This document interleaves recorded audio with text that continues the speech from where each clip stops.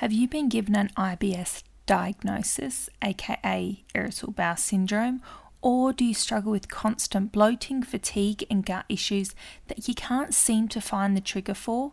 If you're nodding your head, then I've just the thing for you. Did you know that 1 in 5 people are dealing with constant gut issues? And to be honest, I'm tired of the way we approach these with a medical view in mind without looking for the root causes. To empower and educate women on a larger scale to overcome bloating, fatigue, and irregular bowel movements, I've created a 6-week online gut solution. It actually is titled the Gut Health Solution, and it is a nutrition-based program starting in October for women who are ready to overcome bloating, fatigue, and irregular bowel movements. Working with a gut health nutritionist, myself, Sheridan, and in a supportive group of similar like-minded women, you're going to get the confidence you need to remove and introduce foods that are harming your gut, to find solutions for your bloating, and to start cooking delicious recipes that nourish and heal your body. But spots are limited, so jump to the show notes, my website, sheridandecker.com, or find me on Instagram, Sheridan_functional nutrition, to get on the pre-sale list today. Hello and welcome to the Empowered Hormone Podcast, where we pull apart all those taboo topics: periods, parasites, poos, hormones and more. Let's question everything you've been taught about your body. I'm your host, Sheridan Decker, a gin-loving gut health nerd passionate about debunking myths on birth control, period pain, and IBS. If you struggle with bloating or your period is less than pretty, then join me as we chat about everything relating to gut and hormone health. Today I have the privilege of speaking to Izzy, I'm going to go with Izzy rather than Isobell, and Eloise, the co-founders of Taboo. Thank you so much for jumping on today, ladies. It's such a pleasure to have you both on here, as I know you're so passionate about empowering and educating women, as I am. So thank you for joining me. Thank you for having us. It's our pleasure.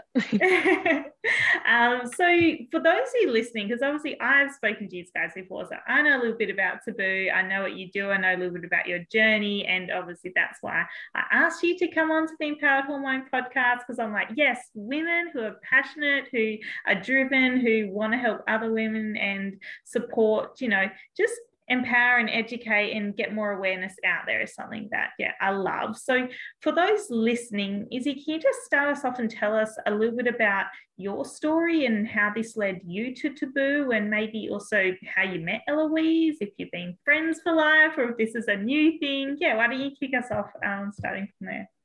Yeah, absolutely. Eloise and my stories are very entwined from year 7 onwards.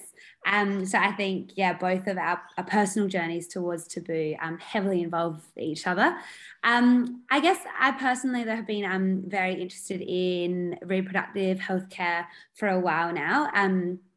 I wanted to do medicine in year 8, and that was after being inspired by an obstetrician and gynecologist who focused on reproductive complications and pregnancy complications in developing countries. So I kind of felt a real pull in that direction since year 8, and then worked to try and get into medicine towards the end of my schooling. But Eloise and I met in year 7, and every single year of our schooling together, we were heavily involved in extracurriculars together, leadership positions together. I think we were quite drawn to each other quite early on and had very similar interests and passions and energy to kind of lead projects and get people together towards a similar goal and purpose. So that, was very much reflected in most of our years at school. And then we were very lucky to be school leaders together in year 11 and 12. And that's where we actually went to a leadership conference at Bond University.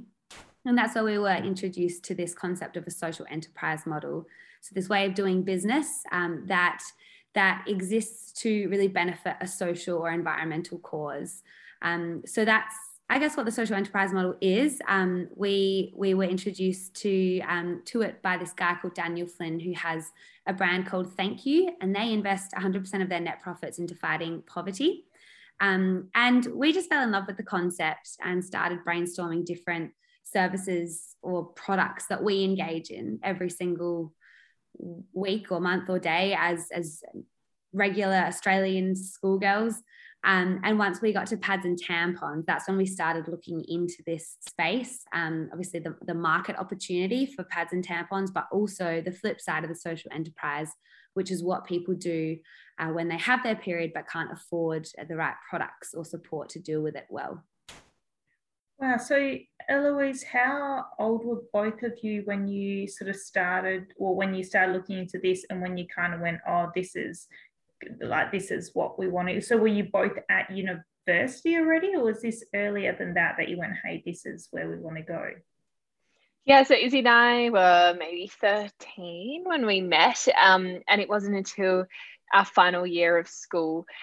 We were leaders together at school, and in that summer break before our final year of high school, that's when we attended the conference, and we were very, I guess, energetic people who were hooked on everything that we were fed in terms of information, especially when it comes to how you can make a difference for other people. And with all of our basic needs met, we had the kind of position where we could brainstorm and take some risks in how we can, use our privilege for the better of other people and I guess improve the world we live in. And it was during year 12 where we sat really on Taboo, kind of percolating how it might look and what we would sell and what we would do, and really understanding the cause and the issue as well. So we spent a lot of that time looking into what period poverty looks like. And I guess it wasn't really a term then, period poverty, but it was definitely an experience that we were just growing in passion for. And by the time we finished year 12, we were still thinking about the idea about 12 months on. And that's always a good sign when you have those high school moments of, oh, I'm going to do this and that with my best friend. Often those ideas maybe last for a month, and this one lasted for 12 months. So we thought, well, what have we got to lose?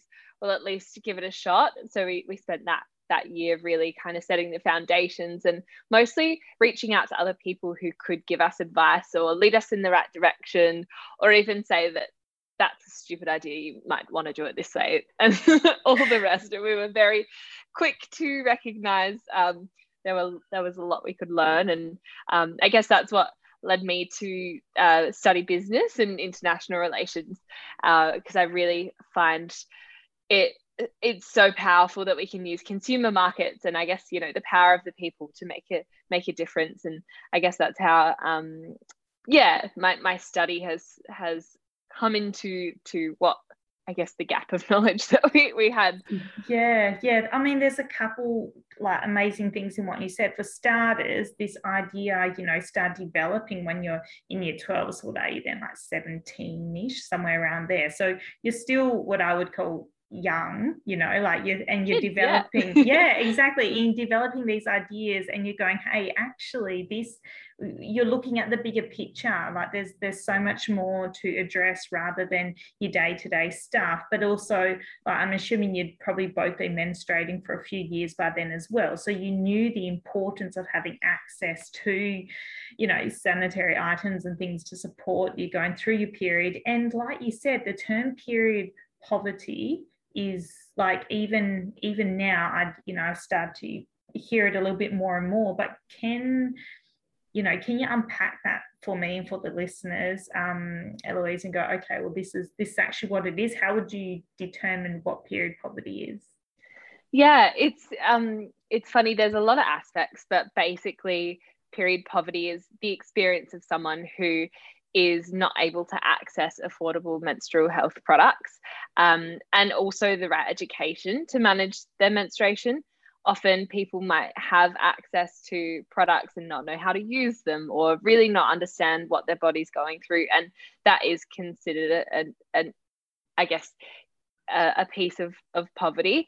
Often, obviously, it affects people who are experiencing poverty in general, but it also it affects people who might not be able to access the right education or information about their menstrual well-being, and therefore don't ask their, for example, if a young person doesn't know what is happening and they're really ashamed of the experience, they might not then ask their teacher or their their family for product, because they don't know that that's a normal thing or something they can ask for, even if it's something their family might be in a position where they can supply that product to that young person. That is still, I guess, considered period poverty. Yeah, for sure. So is this, and Izzy, you might be able to jump in here as well, is this something that, and forgive my ignorance here, but are we talking just third world countries here, or are we talking Australia as well, or how does this look across the board, and where are you looking to make the most impact? That's a really good question. So you mentioned before the fact that we were in high school, and when we stumbled across this idea of taboo. And I think that's a really important point, because we were graduating high school, and only really then did we grasp how important an education is. And we were considering how lucky we were, and we were also discovering that around the world, in developing countries specifically, 30% of girls drop out of school as soon as they get their period. So that's kind of the statistic that we couldn't get out of our heads at that point, particularly after having just graduated high school. And I think we reflected on the fact that, well, an average first age of a first period is probably anywhere between 10 and 14. Imagine having your education cut short at that point. It has devastating effects in terms of employability, in terms of an individual's ability to be financially independent. And then, of course, that feeds so heavily into the poverty cycle and the further gender inequality, because this is an experience that is experienced by a particular population of people. So we're very passionate about that, and that is certainly on a global sort of perspective. That is a statistic that comes from developing countries, but it wasn't long before we discovered that period poverty is certainly prevalent in Australia too. We are from South Australia, and recently our Commissioner for Children and Young People just tabled a report called Menstruation Matters. And that report is extremely informative. If anyone would like to read it, it's available online. And it's based off of surveys and one-on-one consultations that this woman, Helen Connolly, has done with countless school students around South Australia. And South Australia is a state in a developed country, Australia, and it's a really good snapshot of how period poverty manifests in a place like South Australia or a developed state or city. And what she found is that, yes, there are people, there are young students missing out on school because of their period, whether that be because they can't access or afford the right period products, or whether that be because the topic itself is so drenched in shame and stigma that when they get their period, they're not able, that they don't feel comfortable enough to reach out for the supports that they need. So she touches on obviously period poverty, but also the more like the intricacies of it, such as uniform policy and all of the infrastructure and policies and structures that we have in place that are so normal day to day that don't actually really facilitate someone menstruating every single month. And so she questions a lot of those structures that are in place, and really highlights that it's certainly an issue that Australia is not immune to. Yeah. See, like what gets me is I hear that kind of information and I think, shivers, like if that's the stigma around it already, and that's just for menstruation, and there's these high percentage of, or not going to school or not getting access to products and stuff, then, and I think about the women I see every day who are menstruating but have got major problems with their menstruation and the issues that come around menstruation in itself, which goes beyond even access to products, that we can't even get some of those fundamental, I'm thinking like bottom period stuff, like or bottom of the pyramid, like yes, okay, we need access to let's just say your tampons or whatever, but then next chain up, what about the pain that comes with it, or what about the heavy clots, or what about the loss of iron, or what about the bleeding? Like there's so many things that my brain just goes, man, like we're struggling so hard at this bottom level, globally or worldwide or whatever it is as well. How are we ever going to get to the top of that and go, hey, and as on top of all this information about sanitary products and what your period's doing and why it's important, then it's like, are you ovulating? When are you ovulating? Do you know what this means? Do you know what this means for contraception? Do you know what this means like for your moods and everything else? Like, it's such a I can't even imagine being your position, because you'd just be like, there are so many things I want to address right now. Like, it's like, no, just start with the basics, get the tampons out there. Like, I can't. That's a really good way of visualizing it. I think that like hierarchy of needs, it's so obvious, and it's crazy that we're stuck on the bottom. You're so right. Yeah, we had this chat recently in the office. It got to like 4:00 and we had spent all day talking about advocacy and all of the, I guess, vocal work that we wanted to contribute to and the policy and everything. And then we realized that we hadn't even packed our online orders, and it was, reaching the end of the day, we thought, oh my gosh, are we a retail business? Do we actually sell pads and tampons? Is that, the definition of Taboo? Not quite, but it's definitely, I guess, that medium ground of where everyone can contribute. We need things to manage our periods, and that's a basic human right. So we can, start there, even though we don't have that accessible. That is the best place to start, because consumers invest. Everyone who bleeds requires them. We can start there, and then change the language and grow that communication from, I guess, the product, which is a great excuse really for us to bang on about periods. It's like, well, we sell them, so now we've got this platform to do that.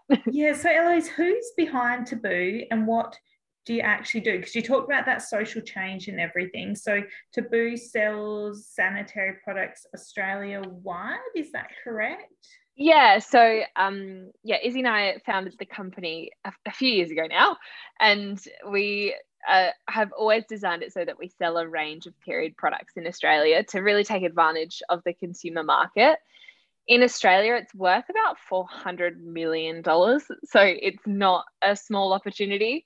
And the purpose of our sale is so we can eradicate period poverty with the profit that the company generates. So unfortunately, at this stage, we haven't been in a position where we can give away our profit. We're still growing, which is nothing to be ashamed of. But what we do implement before we are actually contributing any profit is making sure we're very active in eradicating period poverty in other ways.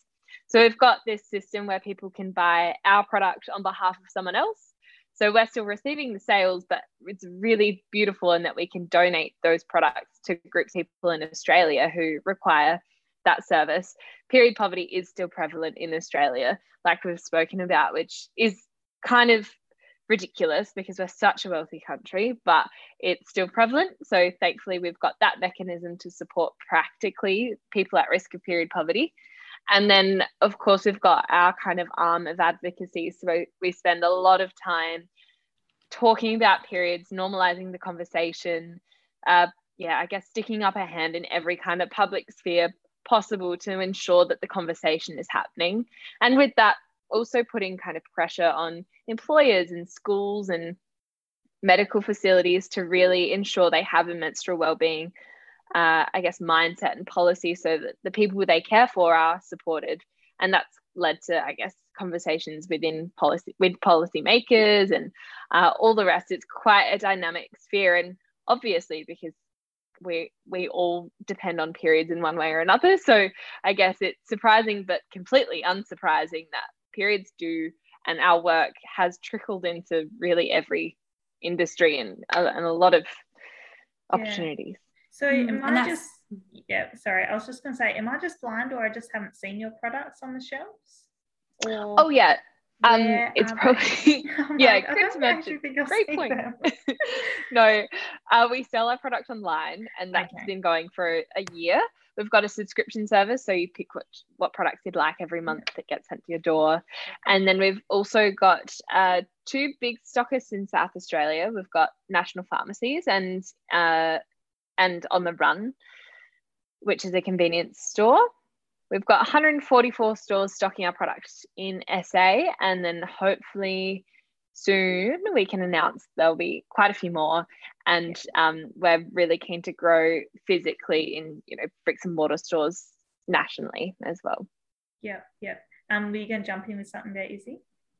Yeah, I was going to just follow on from Eloise's point about taboo being so relevant in so many different industries and spheres that we weren't really expecting. We totally started Taboo thinking we were just going to be selling a brand of pads and tampons to be able to contribute financially to various projects.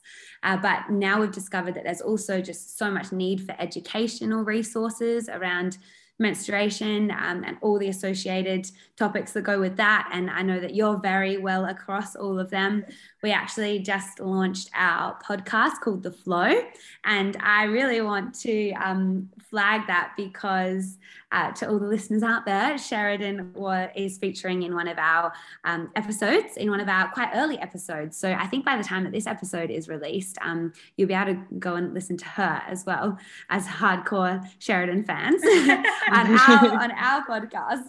And that's been really fun. And we've got a couple of other really exciting projects lined up in our kind of health and education component of Taboo, which has been really fun, and I think like such exciting skills for Eloise and I to develop as well.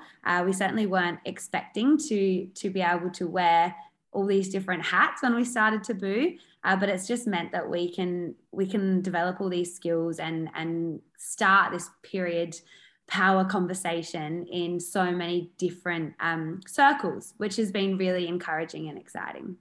Yeah, I love that it's becoming, I use the term loosely, more of a thing, to see startup companies, one is, smaller businesses like yourself that are growing and have these bigger overarching ideas behind you. Like you think about the products, the toilet paper, who gives a crap, similar kind of thing. Like you don't see it, like I don't walk into Woolies and it's the first toilet paper I see and I'm going to go buy kind of thing. And Taboo's the same. Like I don't walk in and go, oh yeah, that's the one I'm going to get. You see all your ones that you've seen for years on the shelves or whatever. But as young consumers, I feel like we're starting to become more sustainable, more switched on to where our money's going, our recycling, our clothes, our sustainability, like just across the board, and then thinking about that bigger picture. And I feel like COVID's done that to a lot of us as well, because we're looking at other countries and we're looking how they're reacting to things or how they're handling things and how Australia handles them in comparison. And we're just,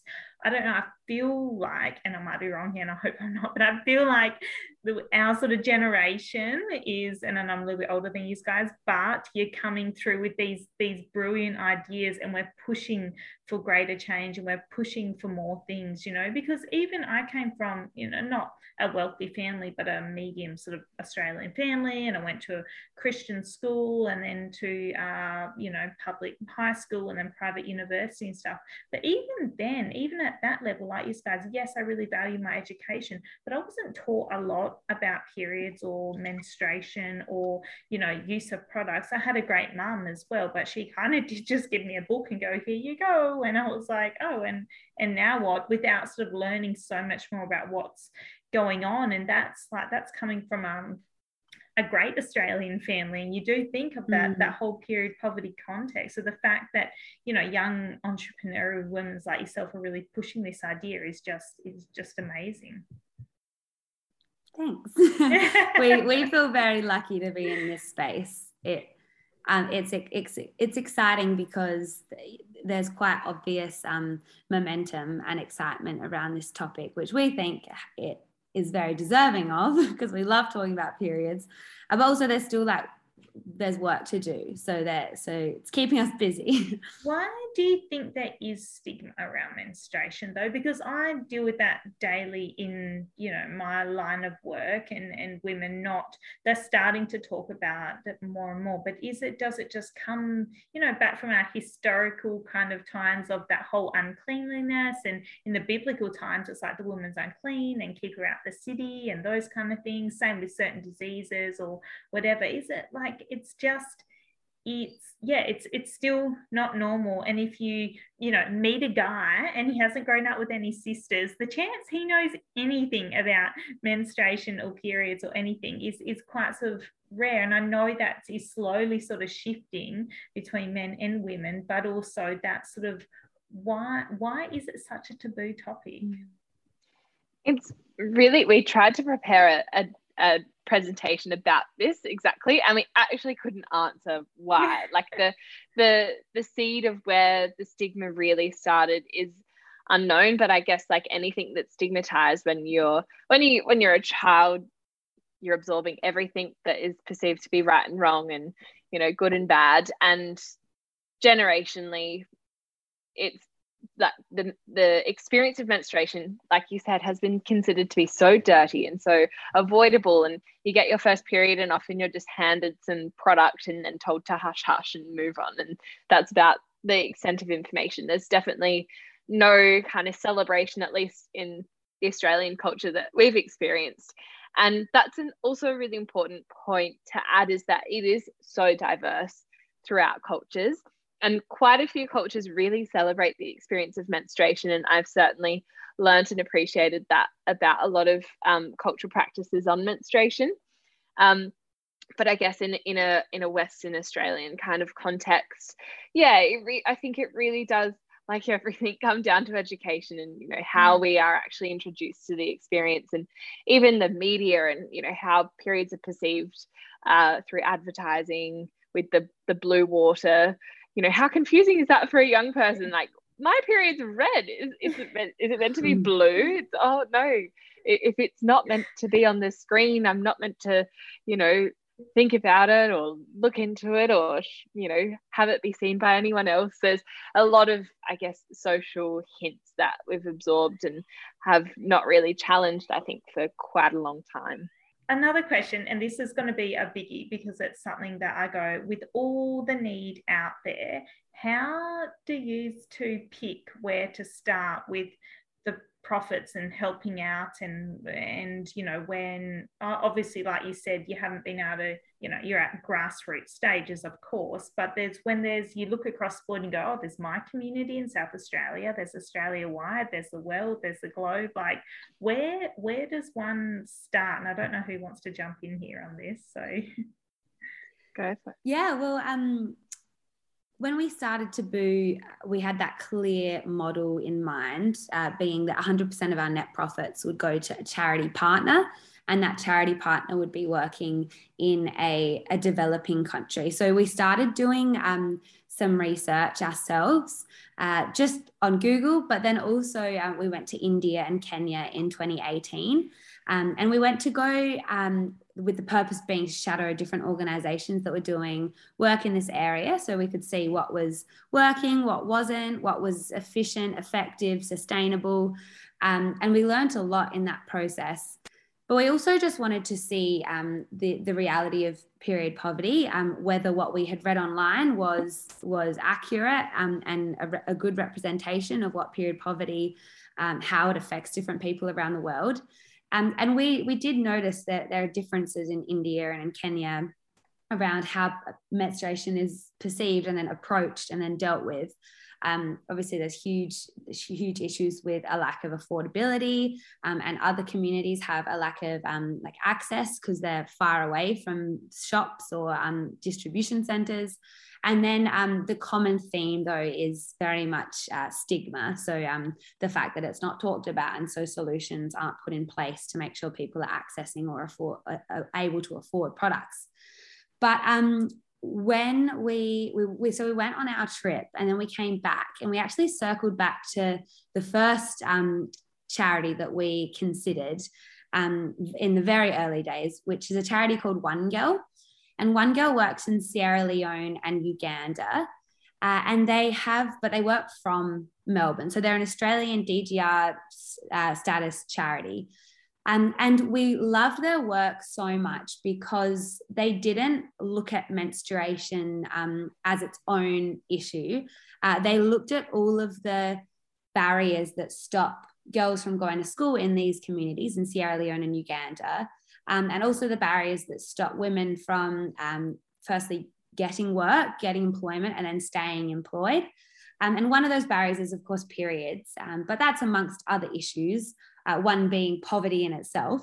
And so they have developed these programs to specifically target all of these issues, but in ways that that they all work together to keep a girl in school and to keep a woman employed. And their program surrounding menstruation, it incorporates a microfinance business model. So there's money injected directly into the community. There are people employed. They're contributing to the local economy. They're using biodegradable pads because often waste is an issue in a lot of these areas. They have a heavy focus on education. They educate the boys and the girls together, which directly addresses the stigma as well. And so all of these projects were just so incredibly well thought out. We loved how holistic they were. We loved how sustainable they were. And we particularly loved how culturally appropriate they were. The team works so closely alongside community members, and the projects themselves are, the day-to-day management of it is all headed up by local people, which means that the young people receiving the education and receiving the benefits really trust the people involved as well, which is so important. So that's the where our profit is wound up in. That's kind of the partnership that we've wanted to create and very consciously created there. And then Weeze, you could probably speak to the other priorities around advocacy and stigma and stuff like that. Yeah, I guess it's quite overwhelming when you think about all the issues in the world. Like you said, Sheridan, you think, where do I start? But what we've found really helpful, and it's quite important to do, is to outline all of the values that you need to stay true to. And often that acts as a very effective sieve almost in terms of who you partner with. We also really recognize that the basis of a lot of the disempowerment of women is when they hit puberty and when they start to become a woman. And there's a very practical disadvantage in not being able to access menstrual products. Like as he said, they then stop going to school.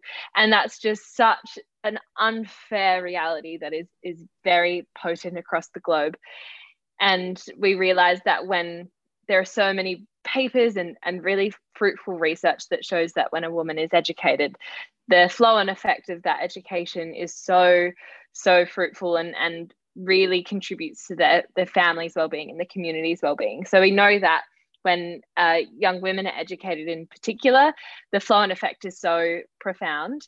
And we knew as well that improved access to menstrual well-being is one way that we can really improve the attendance of young people who menstruate.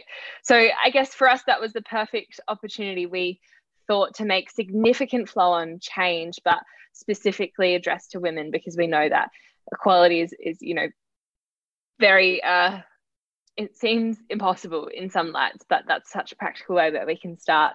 And using as well values such as circular economy and the microfinance model, and even things like where does this organization source their product? Is it dumped from another wealthy community, which might put some disadvantage in the community that you're working in? Who is delivering these education programs to whom, why? I think it's just so important to ask all of the questions that you think are necessary to find a really authentic, I guess, partner to trust the funds with. Yeah, and I mean, thankfully for me and all the women listening, or anyone listening really, go, hey, you know what?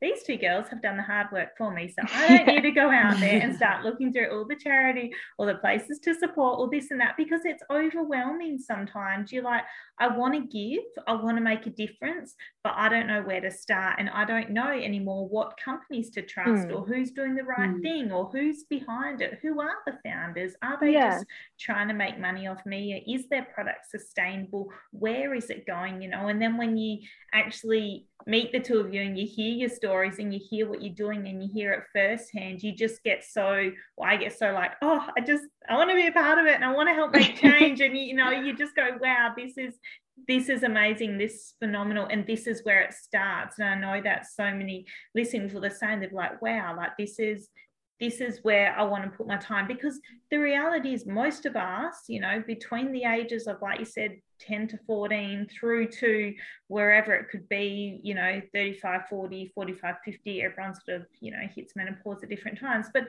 we are buying products on a monthly basis, and you like, where is that money going? Is it creating change? And who is it feeding down the food line? And what products, and where are they coming from? And that whole bigger picture stuff. So Eloise, what products do you guys have on the market? And because obviously I know everyone can access them online now, and hopefully more stores to come. TBA, watch this space, listen to their podcast. I'm sure it'll grow. But what products do you have out there for us?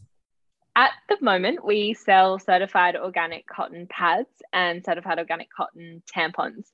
We're really keen to grow our range soon, and hopefully, you know, we can say that soon might be within, you know, 6 or 12 months. But for now, we're really proud of our product. There's a lot of conversations about reusable products, which we're really, you know, excited for those conversations to happen, because as consumers, we have a responsibility to make good decisions with our money, and we need to be really considerate of our environment as well. So I guess in that light, we're really proud that our products are cotton, so they biodegrade, and they're, you know, they're a brilliant alternative to plastic products. So I think yourself as a nutritionist would definitely advocate for the steering clear of the plastic inside of you, especially. There are products, and the space in itself is growing. Like, how many menstrual cups have we seen come out in the last, I don't know, couple years, maybe, if that? Like, there's just every sort of companies bring out menstrual cups, and then you see period undies, and then you see, like, it's a really growing space in the last couple of years. And I feel like, you know, you're both in it at the right time to sort of go, hey, yes, this is a growing space, but let's grow it properly. And we are spending this money, so let's put our money in the right places as well. So Izzy, can you wrap up by telling us, besides just buying your products, like Eloise mentioned, what was the other way that women can get involved? Yeah, definitely. I do want to also note we've got a range of merchandise as well. And we've been selling merchandise since the very beginning. And the purpose was always to spark conversation. And so we've got T-shirts, we've got caps, we've got some new tote bags as well, and stickers. And they have proved very useful in their role of starting conversations. And that's really just so that organically you can begin discussing with anyone what you're wearing, what you've got stuck on your phone, and why, which we think is, well, for one, it's directing people to our brand and our product, which is fantastic in terms of the profit that we can then donate. But it's also addressing the stigma and sparking the conversations. So there's that. You can also, as Eloise mentioned earlier, buy our period products on behalf of someone in Australia who needs it. And that's only $7 a month if you just want to donate one packet a month. So that's a really easy way to get involved. But other than that, as I mentioned before, we've got a podcast coming up, and we just would love to have to grow our community more and more. So if anyone would like to jump onto Instagram, we're Taboo Period Products, Facebook Taboo Period Products, and our podcast is The Flow. And that's all about these important conversations surrounding menstruation, not just periods themselves, but also things like menopause, endometriosis, a whole heap of peripheral kind of topics too. That's what I'd say. Anything else that I missed, Louise? I think so. Amazing. Well, I'm obviously going to link in all your stuff, your Instagram, your website, your podcast, everything into the show notes. So if anyone's looking for you, they can find you. But otherwise, follow these ladies, find their podcast, because it's going to be great. So for the less than the price of 2 coffees a month, and how many people buy coffees each month, you can be, $7 is nothing to us consumers. consumers. You can, that a month, it just goes by. So yeah, more than happy to get behind that and support that. And just thank you so much for sharing your knowledge, but also sharing what you're doing. And please keep doing what you're doing, because the world needs more of you too, for sure. Oh, you too, Sheridan. Awesome. All right. So thank you both so much. And I will be stalking you and following your podcast. Yay! Thank you for having us. Thank you for listening to another episode of the Empowered Hormone Podcast. If you know a female who needs some empowerment, please forward, repost, tag or share, and let's get women talking.